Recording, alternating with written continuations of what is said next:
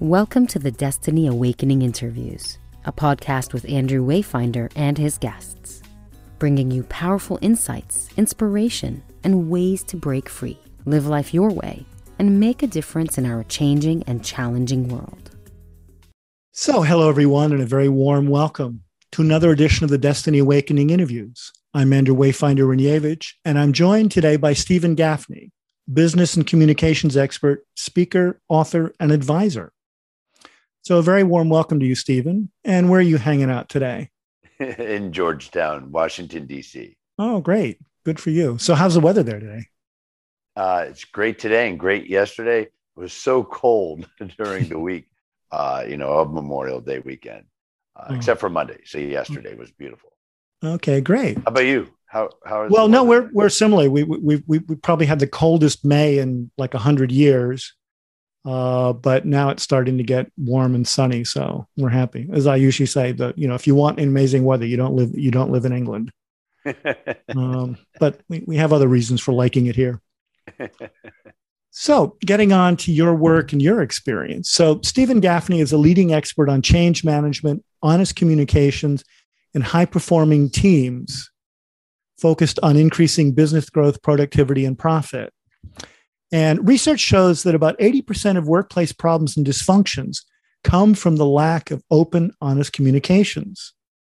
So Stephen works directly with top leaders from Fortune 500 companies, associations, as well as U.S. government and militaries to get the unsaid said and create high trust and high performance teams that can drive sustained growth and revenues.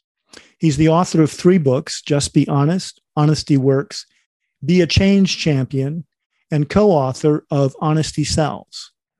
Thousands of people credit Stephen's speeches, seminars, TV and radio appearances, as well as his books, for making immediate and lasting changes in their organizational and personal life.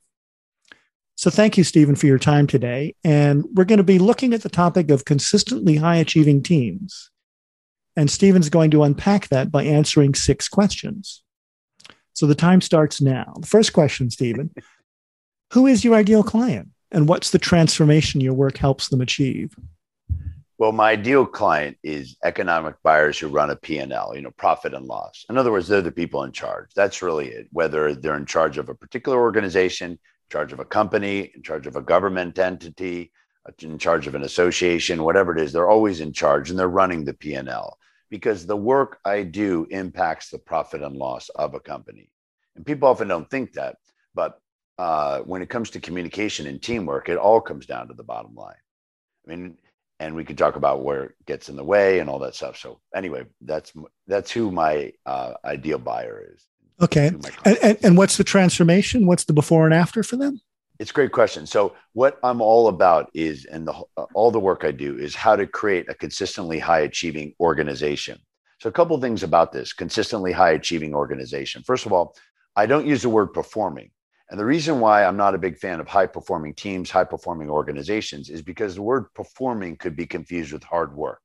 And let's face it, we're not paid on hard work. We're paid on results. Nobody says, well, Andrew, or nobody would say to me, Stephen, you worked really hard with us. You didn't produce any results, but it's all about results, right? I'm paid on producing results and the objective. Well, the same thing with organizations, right? It's always about things. Even like I had a client of mine who was talking about implementing a diversity and inclusion, a big initiative. And I said, that's excellent. You should do that. Make sure it's tied with the overall success of the organization rather than having HR do that, right? And so and nothing wrong with HR, but it's about coming at it from how it impacts the bottom line. So everything is about how to do that. So that's one thing about performing, and I use the word achieving. The other word that's often missing or not put in there is consistently, because it's about not just achieving a goal or as an organization, reaching a goal. It's about consistently doing it. Why is it that some organizations can consistently do it and some kind of go up and then they go down? All of which we can talk about, but it's really about consistently high achieving organizations. And all my clients are that way. And they're usually number one in their field, like Lockheed Martin, which is the number one defense contractor in the world, Barrick Gold, which is the number one gold producer in the world, is a client of mine, and Marriott, which is the number one hotel chain in the world. They're clients of mine. So they're either number one and they want to stay number one, or they're organizations that want to be number one. It's always about reaching that, but consistently high achieving organizations. Those are really, really powerful distinctions. So question number 2, what's the biggest challenge they're facing then when they come through the door for you? Well, really, it's about how to do that. And so, I mean, obviously, we could talk about a lot of different things, but if there's one thing I want everybody to remember, the number one biggest problem is not what people say, it's what they don't say. It's what they leave out. So the objective, always, the core fundamental principle is how to get the unsaid said. I mean, just think about how often have you thought, well, I wish they would have told me. If they had just told me, I could have done something about it. Well, we're executive CEOs and people like that, what they experience is often getting surprised and blindsided by issues that they should have known about, like losing a big client. And they found out that the client wasn't really happy for a while, but it didn't bubble up to them. And it's a major client that they should have been on top of. Maybe they lose a recompete, or they're thinking they're going to get a client and everything looks good. But then they find out that there was something in the way that they didn't realize till after the potential client went in a different direction. But often what happens is operational issues. And so, it starts off as a small issue, wasn't handled well. And then by the time the CEO or the executive finds out about it, they're getting blindsided and they're thinking, why didn't I know about this? Because we could have done something about, which is actually a big takeaway. If we look at it like the biggest problem isn't what people say, it's what they don't say. Our objective in our life and even in our relationships at home is how do you create that and get that feeling where people can really get that unsaid said. And let's face it, we all hold back. And why do we do that? I can talk about how we do that and what we can do differently, but it's getting the unsaid said is the most important thing. Mm-hmm. Okay. So that I think actually almost answers question number 3. What's the number one insight you would share to help people right now? And it sounds like that's it. Well, that's the insight. So then if we look at, okay, what do we do? Right? People say, okay, well, what do we do about it? Where I am getting blindsided, or, I had a gentleman come up to me on a break on a session. He said, I wish I had heard this. I found out my wife now wants a divorce and we've been married for 25 years. The biggest upsetting thing besides the divorce is he didn't even realize his wife was unhappy. Mm-hmm. It's so often, or we lose a great employee and we find out that they leave us. We're like, what? And so what do we do about this? How do we get the unsaid said? There's many techniques I teach, but 2 in particular I want to just hit so people, again, can walk away with immediate things. One is create that emotional safety. So there's a lot of work about psychological safety, but I'm not a big fan of the word psychological safety because that's cerebral. What it is emotional safety. So the number one reason why people hold back is fear. So if we create that safety, people, and they feel safe, they'll share, because it takes much more psychological energy to keep something inside than to let it out. So a good example of that is people often say, well, no, I do create that. But have you ever had experience this, Andrew, where somebody says, hey, I'd love your feedback. Please give me feedback. I'm very open to it. And then you give them constructive feedback and they flip out. Next time they ask you for feedback, what do we all do? We go, I'm not going there. Yeah. Completely. And I always tease people. I go, I bet you there's some people in your life who have actually trained and conditioned you to lie to them. And that it's not good, but you don't go there, right? So what we need to do is by our reaction and all sorts of things is create that safety where people feel like they can say something. And when they say something we don't always like, we don't get upset. We don't get defensive. And so people might be sitting there saying, well, what do I do? Ooh, I've been that way. Well, the first step is apologize, right? So emotional safety. And there's a lot of ways around that. The second is rewarding honesty. I see this all the time where companies will put out employee surveys and we want to know what you think. And then they don't do much with the information. And what happens is employees feel like it is safe to speak up. It is safe to share things, but nothing's ever going to change. Nothing's going to make a difference. It doesn't really matter. So we need to reward people for their honesty, getting the unsaid said. And one of the ways to do that is to show what you do with that information. Even if you don't use everything, show that you'll use something. A good example of this is I had a client of mine who's a general, and he said, we've asked the workforce for ideas, and they gave us a lot of ideas, but now they're not giving us many ideas. And I said, well, what do you, and he was using those ideas, some of them anyway. So, well, how did you let your employees know? And it was over the phone. And actually, it went, dead air, which, in other words, he didn't have a good answer. He goes, that's a really good point. We don't do a good job of letting people know the impact of their ideas and feedback. So it's really important in some way, shape, or form is to reward people for their honesty. Even at home, let's face it. People go, oh, thank you for sharing. Oh, yeah, okay. But no, what do we do? Versus, wow, that's really helpful. I now see I need to do this. So rewarding honesty and emotional safety. Great. So in your own development, what was the most impactful concept, book, program, experience? What was the thing that sort of was like your major lifetime aha moment? God, there's been so many. But one of the ones that comes off the top of my head is what I wrote about in the first book called Just Be Honest. And it's a distinction between what we notice and what we imagine. I learned this from Dr. Brad Blanton, who wrote a book called Radical Honesty. But basically, and I can show you, it's real simple, but I just it's the distinction between what we notice in our life and what we imagine. Pardon my handwriting. Notice are the facts. Imagine is all of our thoughts, opinions, and evaluation. Well, here's the thing. What happens is people will notice things like, I might notice, I notice that you have a dark shirt and I imagine you like the dark shirt. Or I could notice that you have the dark shirt on. I imagine you're very fashionable. Well, what happens is people don't draw that distinction and they act as if their opinions are facts. And so this comes up all the time where somebody will say, well, this person disrespected me. And I'll go, well, wait a minute, what actually happened? And so in the first book I write about notice versus imagine. But the big insight that came out of this distinction was to actually take people through an exercise in which they realize that most of what they imagine is wrong. It's not correct with people. Most people operate and say, no, I'm really open that I might be wrong, but they're not really open. But I take people through an exercise, and in the book, it shows how to do this exercise.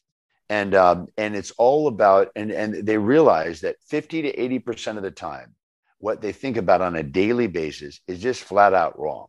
It's incorrect. Well, people go, well, that's not exciting. Actually, it is, because when we realize that we don't have the answers, we start to talk to people.